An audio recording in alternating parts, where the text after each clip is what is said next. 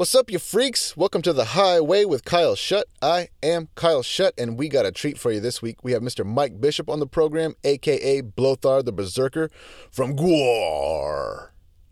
We talked about all kinds of rad shit, like touring in the 80s in a school bus, like getting your master's degree in fucking music. What? Sign me up for that shit.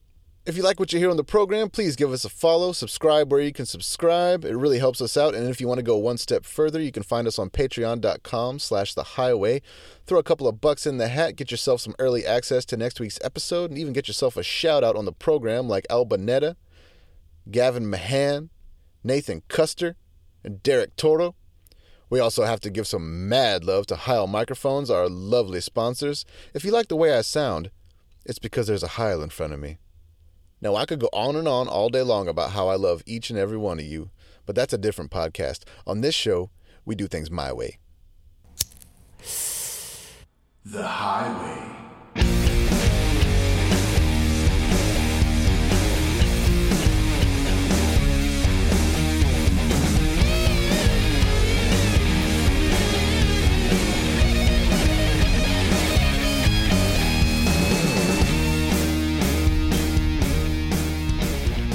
What's up? Not much, man. Mike Bishop, everybody. Blothar the Berserker from GWAR. And Keep On. So many bands. I want to talk about them all. But yeah, thanks so much for being a part of the program, man. We've actually never met before, but we have so many mutual acquaintances. And I've heard a lot of stories about you, mostly from Trivet, Wingo, the original drummer from The Sword. Y'all played together in a band called The Tips, which is one of those bands that you just can't find anything about anywhere. No, the Tips did one recording, which I really liked, but I don't have. And it never came out. I might see about trying to put it out at some point. But, yeah, it was a neat little project, me and him and Tim Harris. And so it was kind of like Keep On without, with Trivet playing drums. And it was different though. I mean, it was good. I mean, Trivet was very young at the time. I think Tim and I were busy doing other stuff, so it kind of didn't last too long, but I think it was a good project. Yeah, I heard the record, and if it would have come out at the time it was current, y'all would have been huge. I mean, it was a punk band, I guess. Yeah, at the end of the day, but that's what it was. But with Trivet being so young, I can imagine, because I was kind of the young one coming up in Austin, especially being in The Sword. We started when I was 20. Uh-oh. So yeah, I know what it's like playing with some people that have sort of been around the block a little bit longer than you, and the motivations can be different for those kinds of people playing music together. I was born in 83. Mm-hmm. So that's about when you started playing in GWAR. So around there at least. Am I wrong? No. It's about the time I started playing music, period, though. Like around as a matter of fact, it was the year that I started my first punk band, which was just a hardcore band from Richmond, or actually from Hopewell, Virginia.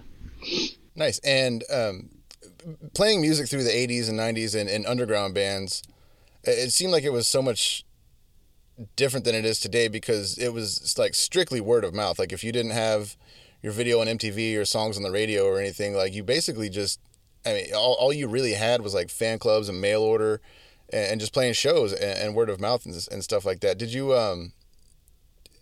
ever have huge aspirations to like get your videos out there and get songs on the radio and stuff, or was it really more of like just a passion project? Well, I mean, in the very beginning, because you're dealing with punk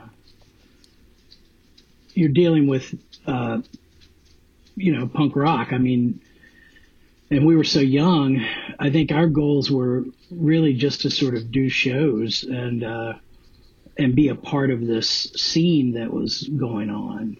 And along the way we learned, well, we have to do a recording.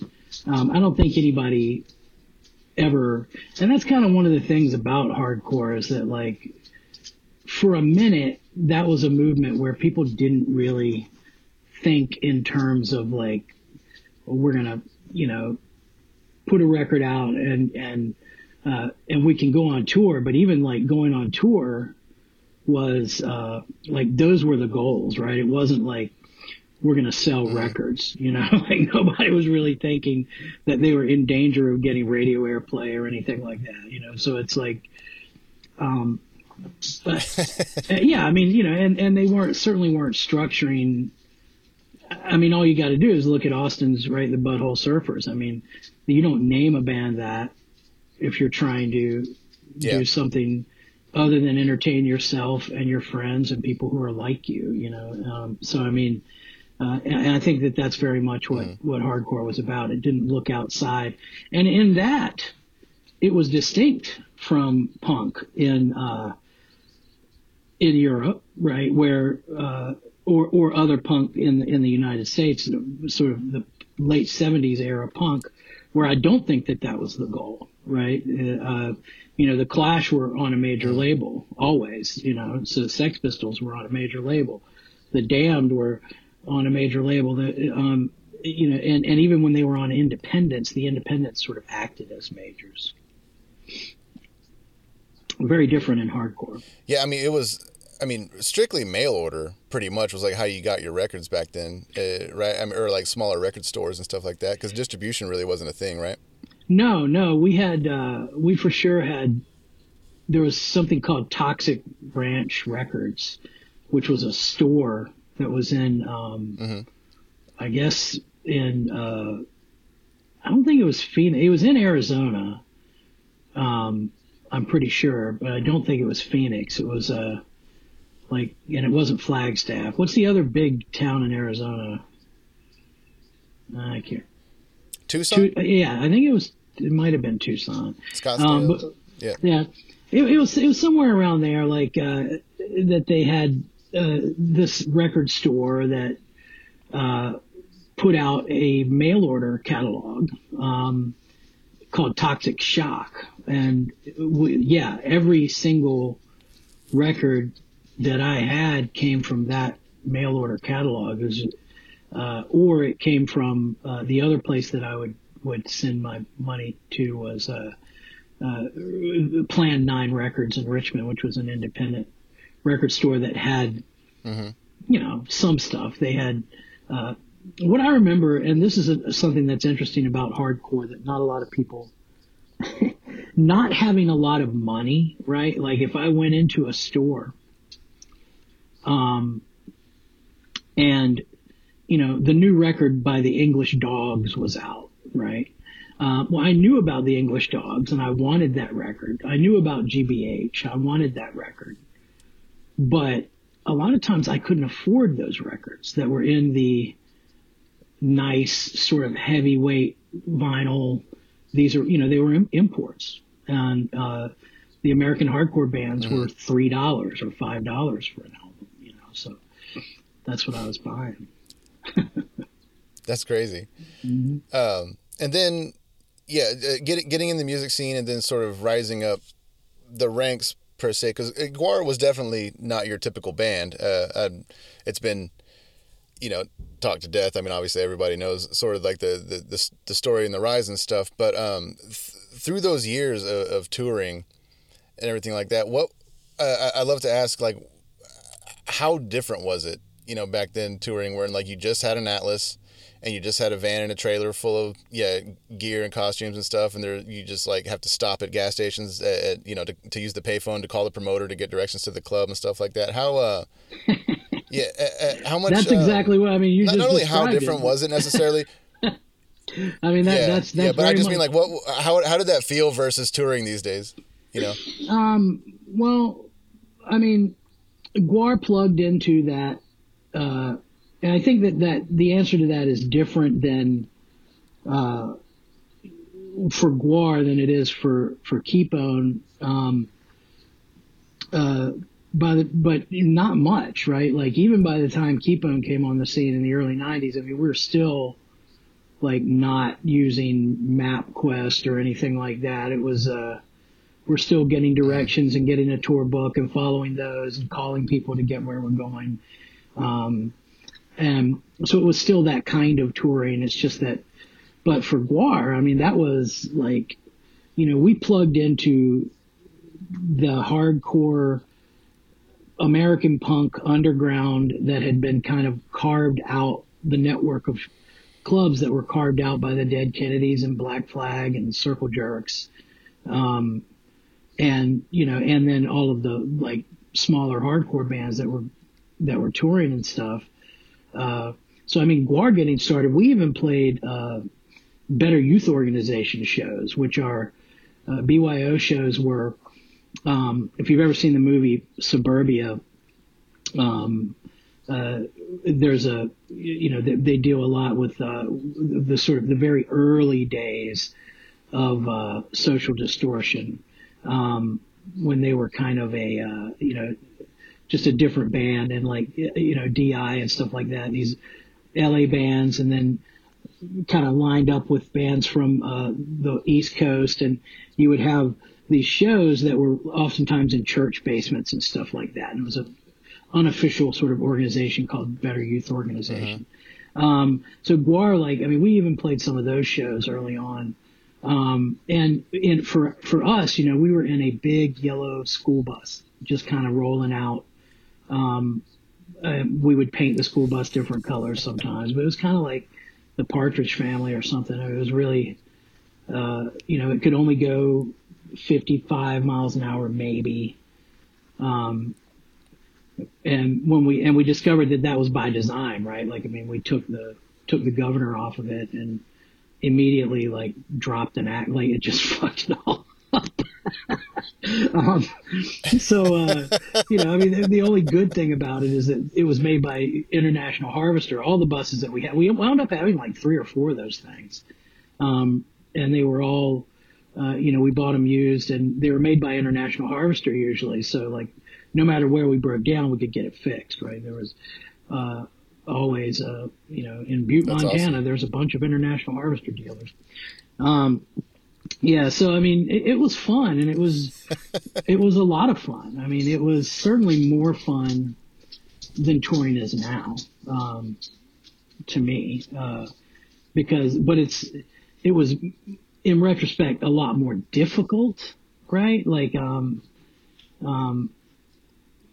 You can still sort of maintain some kind of a vestigial connection to your home while you're on tour now, right? Because you've got the internet and you've got phones, and you can be connected. You can even work your job, which is what I do when we go out on the road.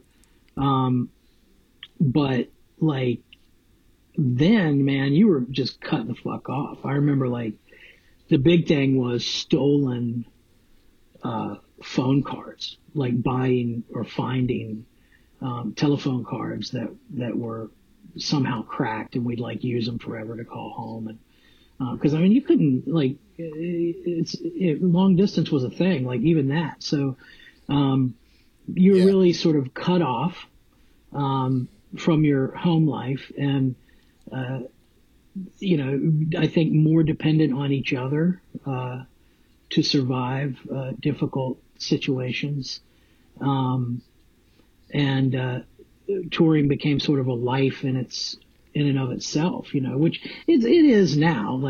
People think of it in those terms, they're just trying to sort of survive it.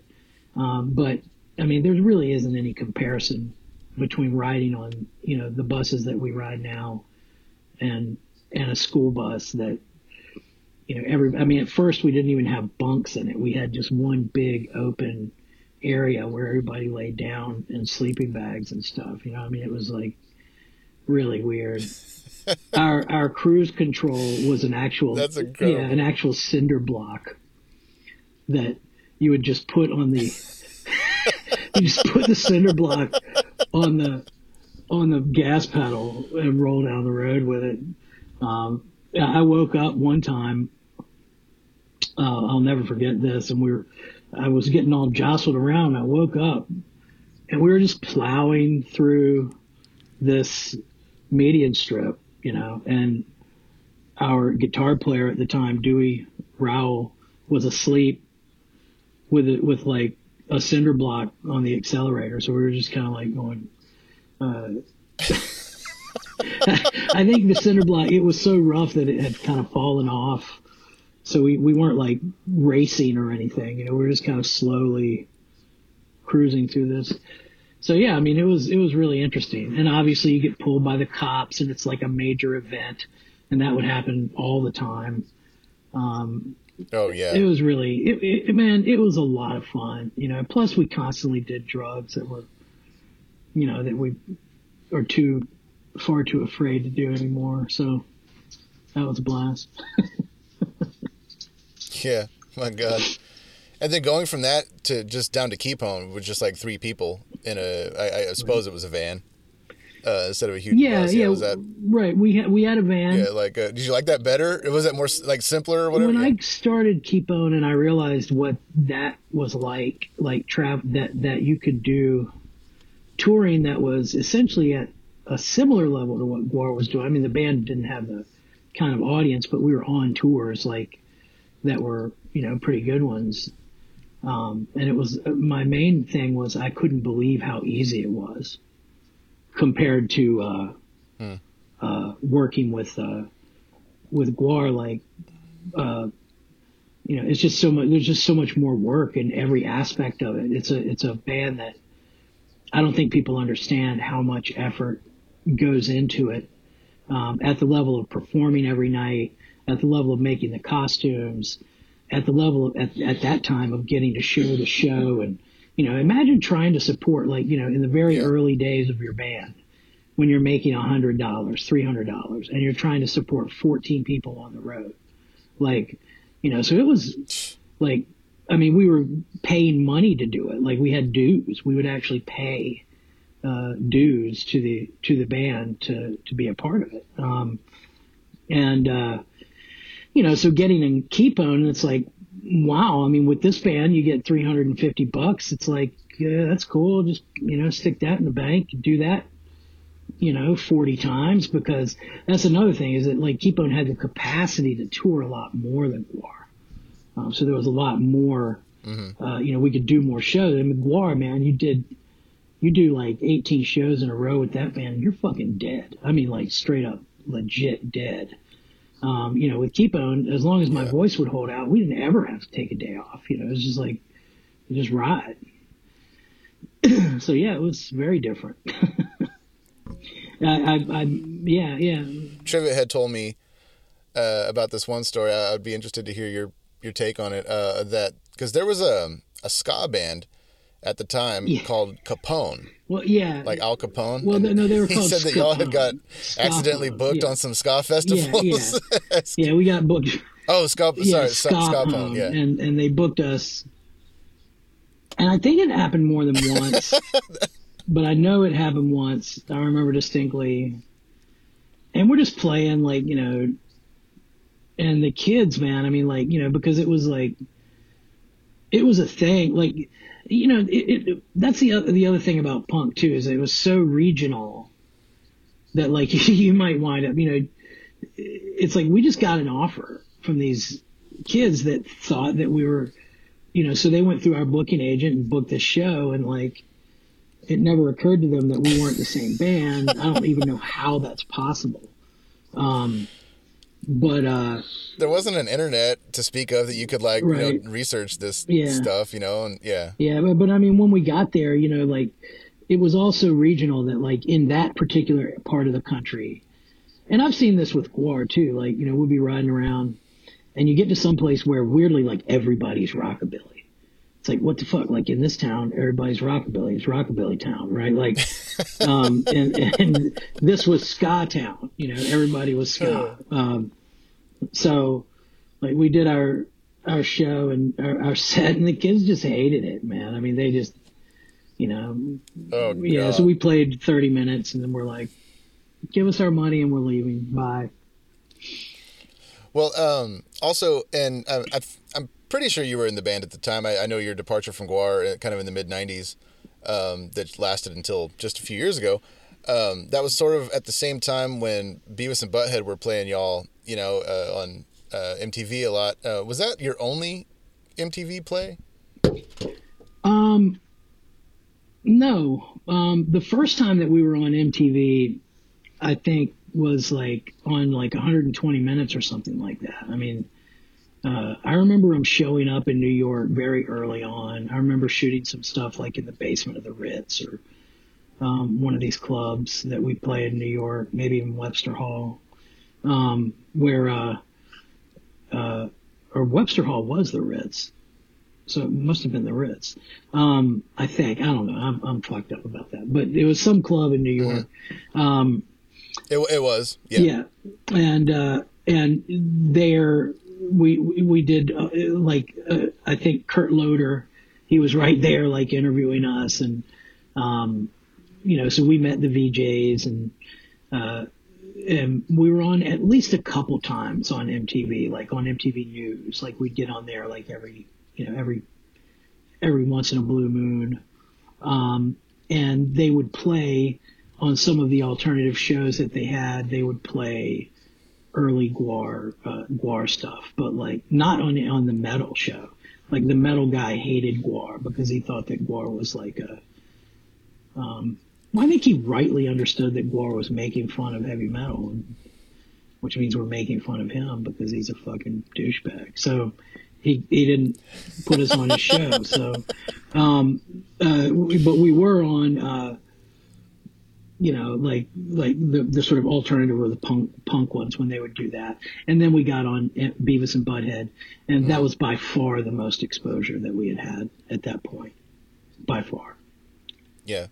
And you were even in the video game, which I thought was crazy because that was like GWAR was like the plot of that game hinged upon a GWAR show and tickets to that show being ripped up and strewn all over town. What was that like being like in a video game that was on that big a level?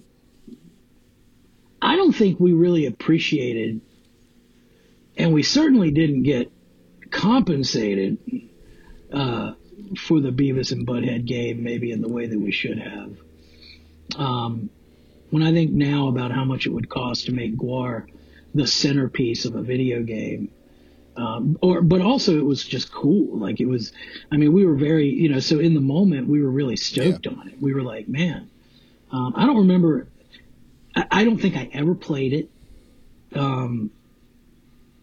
I still haven't played it. I'd probably like to play it sometime. Have you played that game, Mike? Mike Dirks. It's really good. It's actually a really super fun game. I played it a lot. We never played it. I was younger, yeah. Why didn't we play it? We played video games all the time.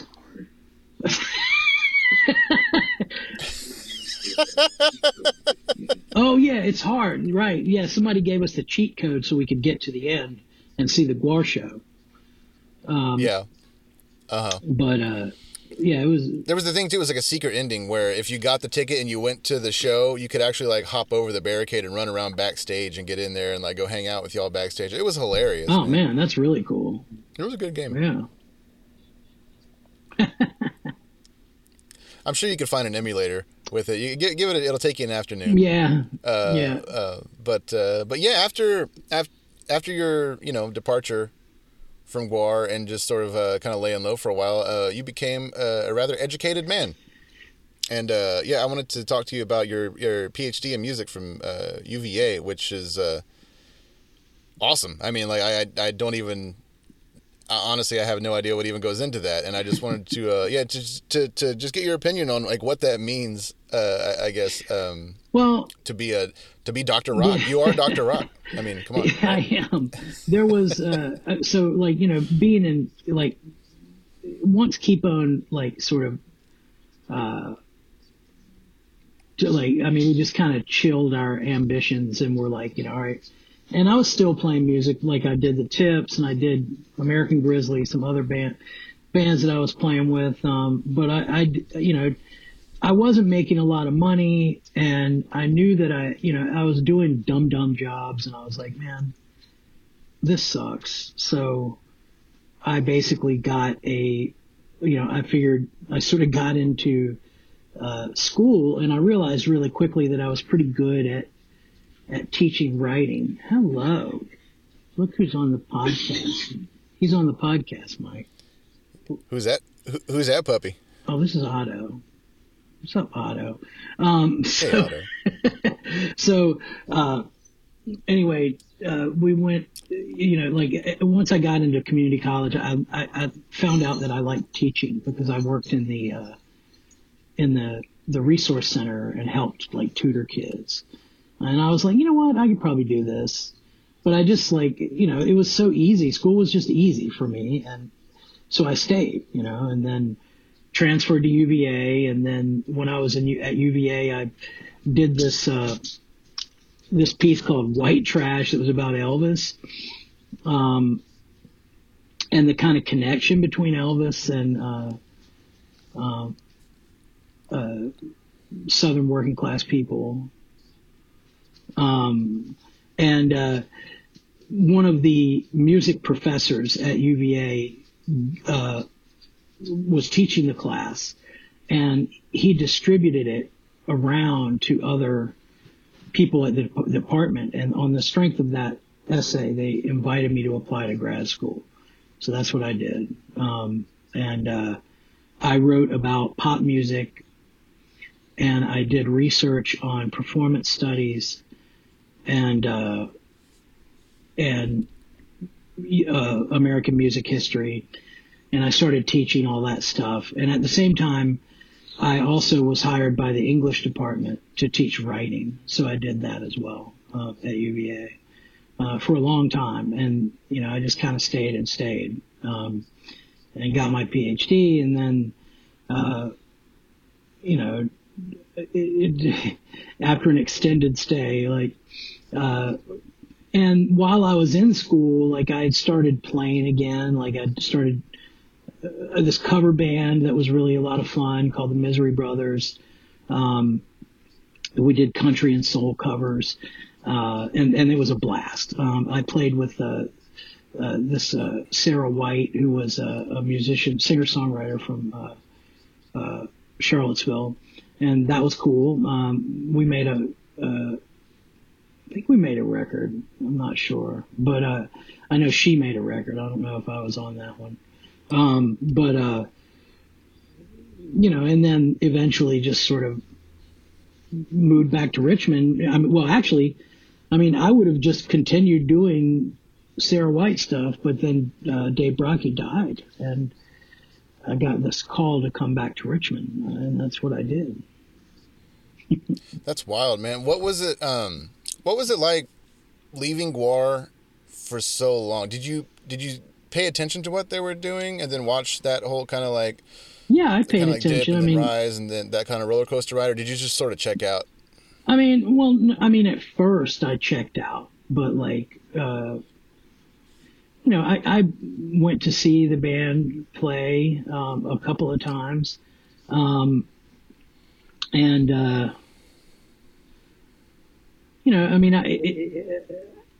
I kept abreast of what they were doing, probably more so in school really took up a lot of my brain for for a decade almost, if you count the undergrad and all that stuff. So, that's a long time to be in school, but so GWAR did a million things during that time period that I wasn't aware of.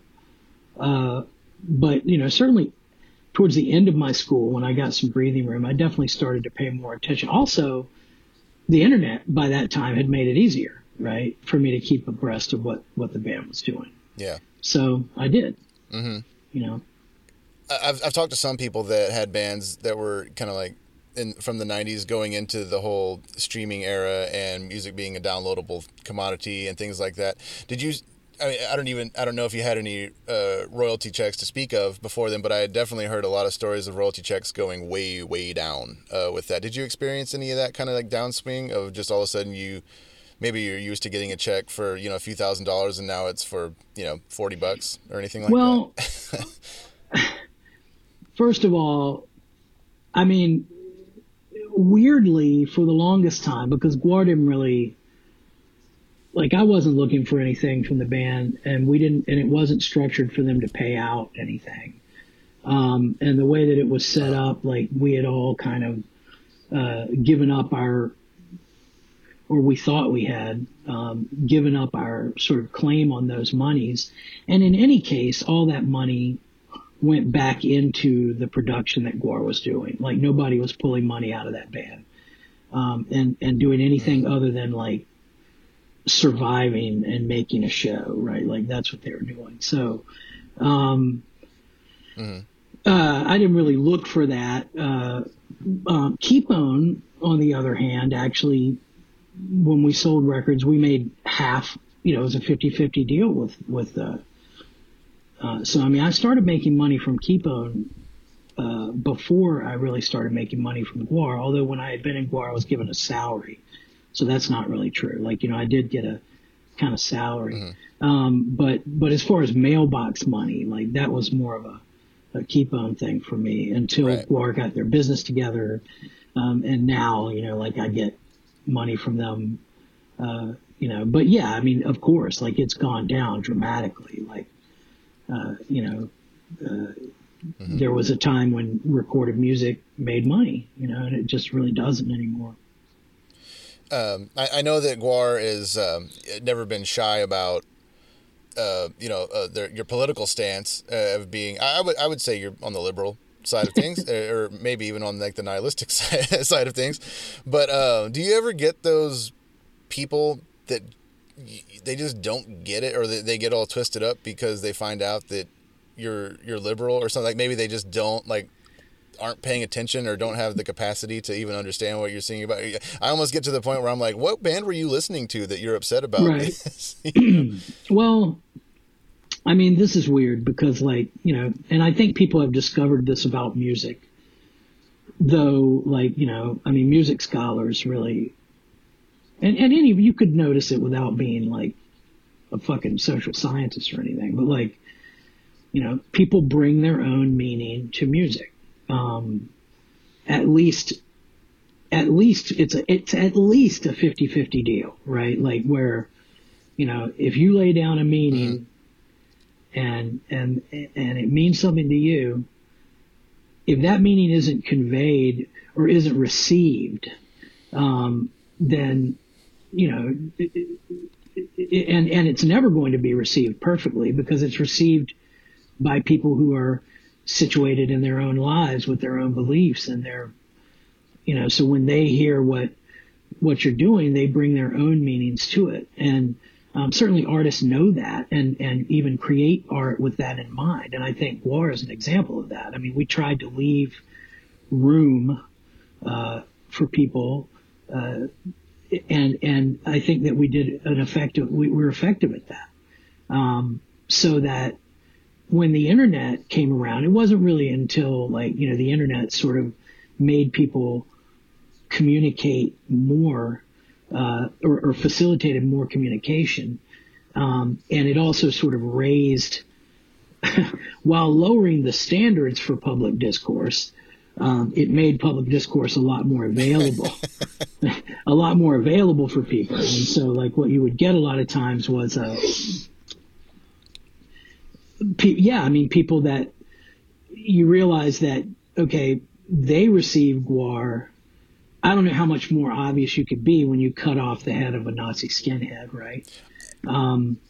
Exactly. But, GWAR's complicated because we also, in that song, like, talked about an art fact, we also, like, and use that word, which, like, we would not use right now. We wouldn't do that stuff.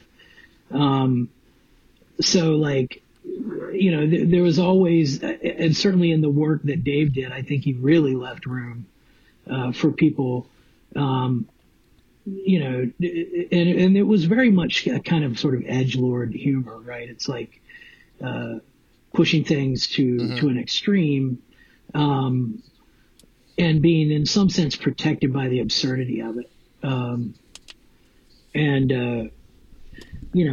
but then there, like, to us, it was what it meant to us. But then, you go on the internet and you find that, well, there's a lot of very right-wing GWAR fans, but it's not like, I don't think that any of that had to do with our content. It has to do with people, because you look at, if you read, I follow Phil from Sacred Reich, and he's fighting this battle every day, right? Like as he comes out and speaks politically, which he always has, but they weren't, like 15,000 people aren't reading Circus Magazine's interview with Phil after the show in Tucson, where he talks about how Ronald Reagan was a cocksucker, right? So like, they don't know. Now they know. And so they comment, and yeah, you definitely discover that there's a sort of right wing and a left wing following of GWAR. And you know what, man? I'm going to go ahead out on a limb and say that punk is very populist, and it always has been. And the problem with populism is that it's facile. It supports both, both fascism. I mean, extremes, political extremes, right? So that's why you have Nazi punks and skinheads, and why Screwdriver is a punk band, right? Like, and at the same time, so is Minor Threat, Red Fugazi. It's like, so there's ways that label is also very, very fluid politically. What was it like coming back to GWAR in a just completely different social environment? I think that GWAR,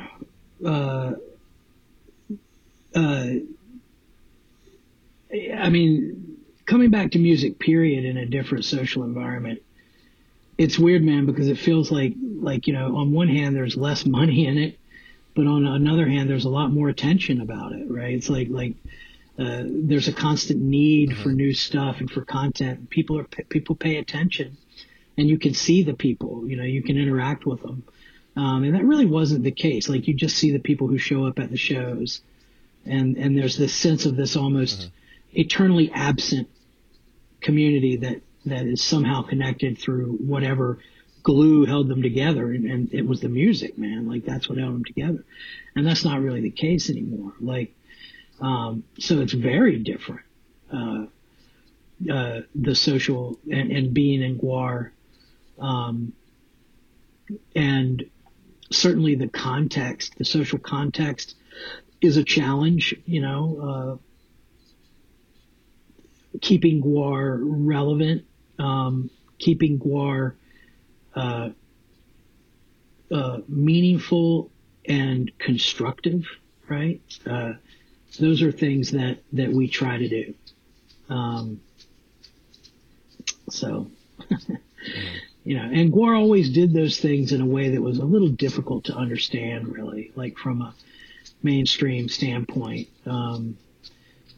But I think that the band has always done that, right? Like, even when we were doing things that people would look at and say was objectionable, like when Dave would occasionally use like the F word, like I said, like, usually he did it in this way where he was claiming this identity that he actually didn't have, but he kind of did through his brother being gay, and like, and in any case, like, the end effect of it was that it seemed to sort of mollify, or to build a connection between, our band and people that felt marginalized, right?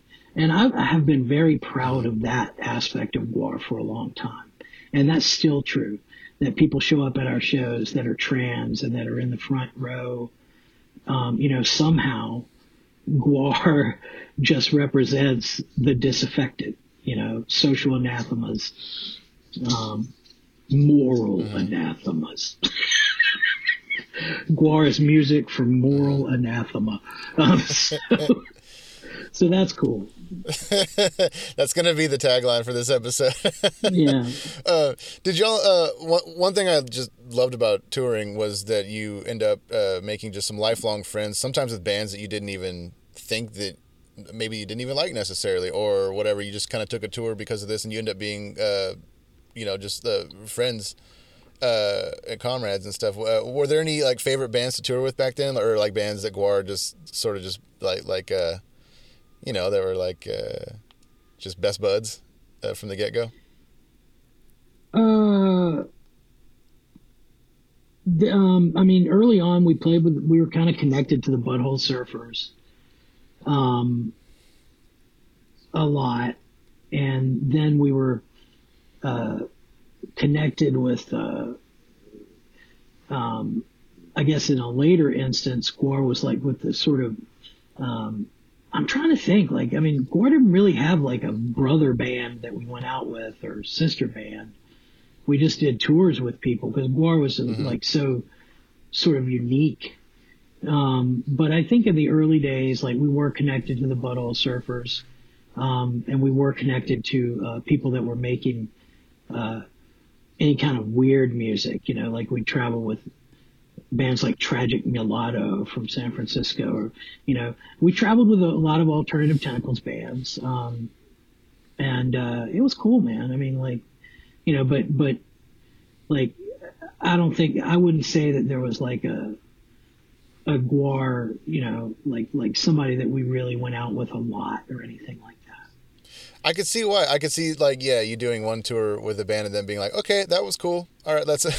Well, yeah, well, it's part of that, Kyle, is because we never were able to, like, I mean, with you guys, basically stayed on tour with Metallica for what seemed like years, and you know, GWAR's never been able to open for a band, right? Like, I mean, Metallica doesn't want their fan, like, GWAR presents a real logistic pain in the ass, right? You know, we're not going to set up with our stuff in the Coliseum and do a show and then tear that shit down and there's no mess and all their stuff stays and they just walk out on stage and their crew doesn't have to fuck with. That's not going to happen. You know, like GWAR's going to have shit everywhere and it's going to be a big pain in the ass for the crew. So it has to be a commitment, you know?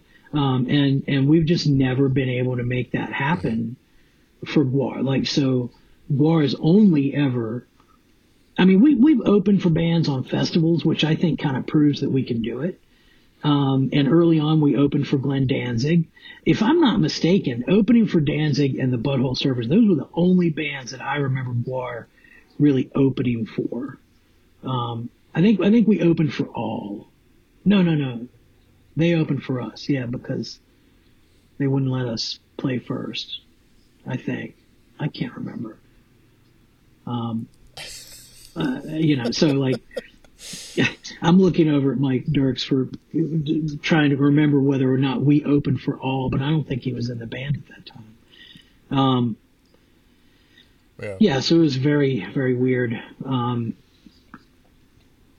So, you know, I think that sort of kept us from building a connection to a band. It was always like we're just carrying out, you know, somebody that we were maybe not friends with, but just people that we thought could help the tour, you know. That's awesome, man. Well, dude, I really appreciate you taking the time to sit down and talk about all this stuff with us. I love getting everybody's point of view from just any aspect of being in a band, because every single band does it differently, and I don't think anybody did it more different than y'all. With very few exceptions, but so thank you for being a part of this. Is there anything y'all got coming up that you want to promote? I know the world is sort of in a semi-permanent shutdown right now, but are there any plans on the horizon or any? Oh yeah, man. Promote? Yeah, I actually do have a tip song. You know, whoa! If you want to play that? Yeah, man, play that thing. But I've got Mean Streak. Oh yeah, that's a good one. Okay, I will. Yeah, well, we've been I think that GWAR right now we're working on writing a record, and that should be out in the late fall, and we should be doing our, you know, we'll be. I mean, they're starting to think that, like, you know, people are going to be out, you know, that things are going to start coming back. That's what we're hoping. So. That's what we're planning on. You know, we're making a comic book and making a big tour that's connected to it, and trying to do something, you know, pretty ambitious all at one time. That sounds incredible. Yeah. I can't wait for that, man. Sweet. Well, yeah, thanks again for being a part of this, and yeah, everybody, we're gonna play this tip song, Mean Streak, and cool. Yeah, dude. Rock and roll for life. Take it easy, man. Reason. I hope you don't either, man. All right. All right, yeah. See you, buddy.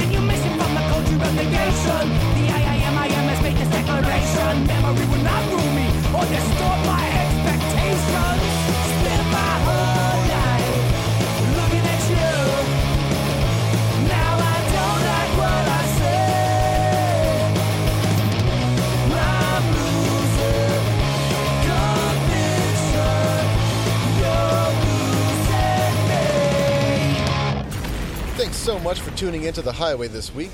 A big shout out to Reverend Guitars, Railhammer Pickups, and Earthquaker Devices. If you liked what you heard, you can follow where you can follow, subscribe where you can subscribe, and if you want to go one step further, you can support us on Patreon at The Highway with Kyle Shutt. For a few bucks a month, you can help us keep this party going, get early access to next week's episode, and even get yourself a shout out.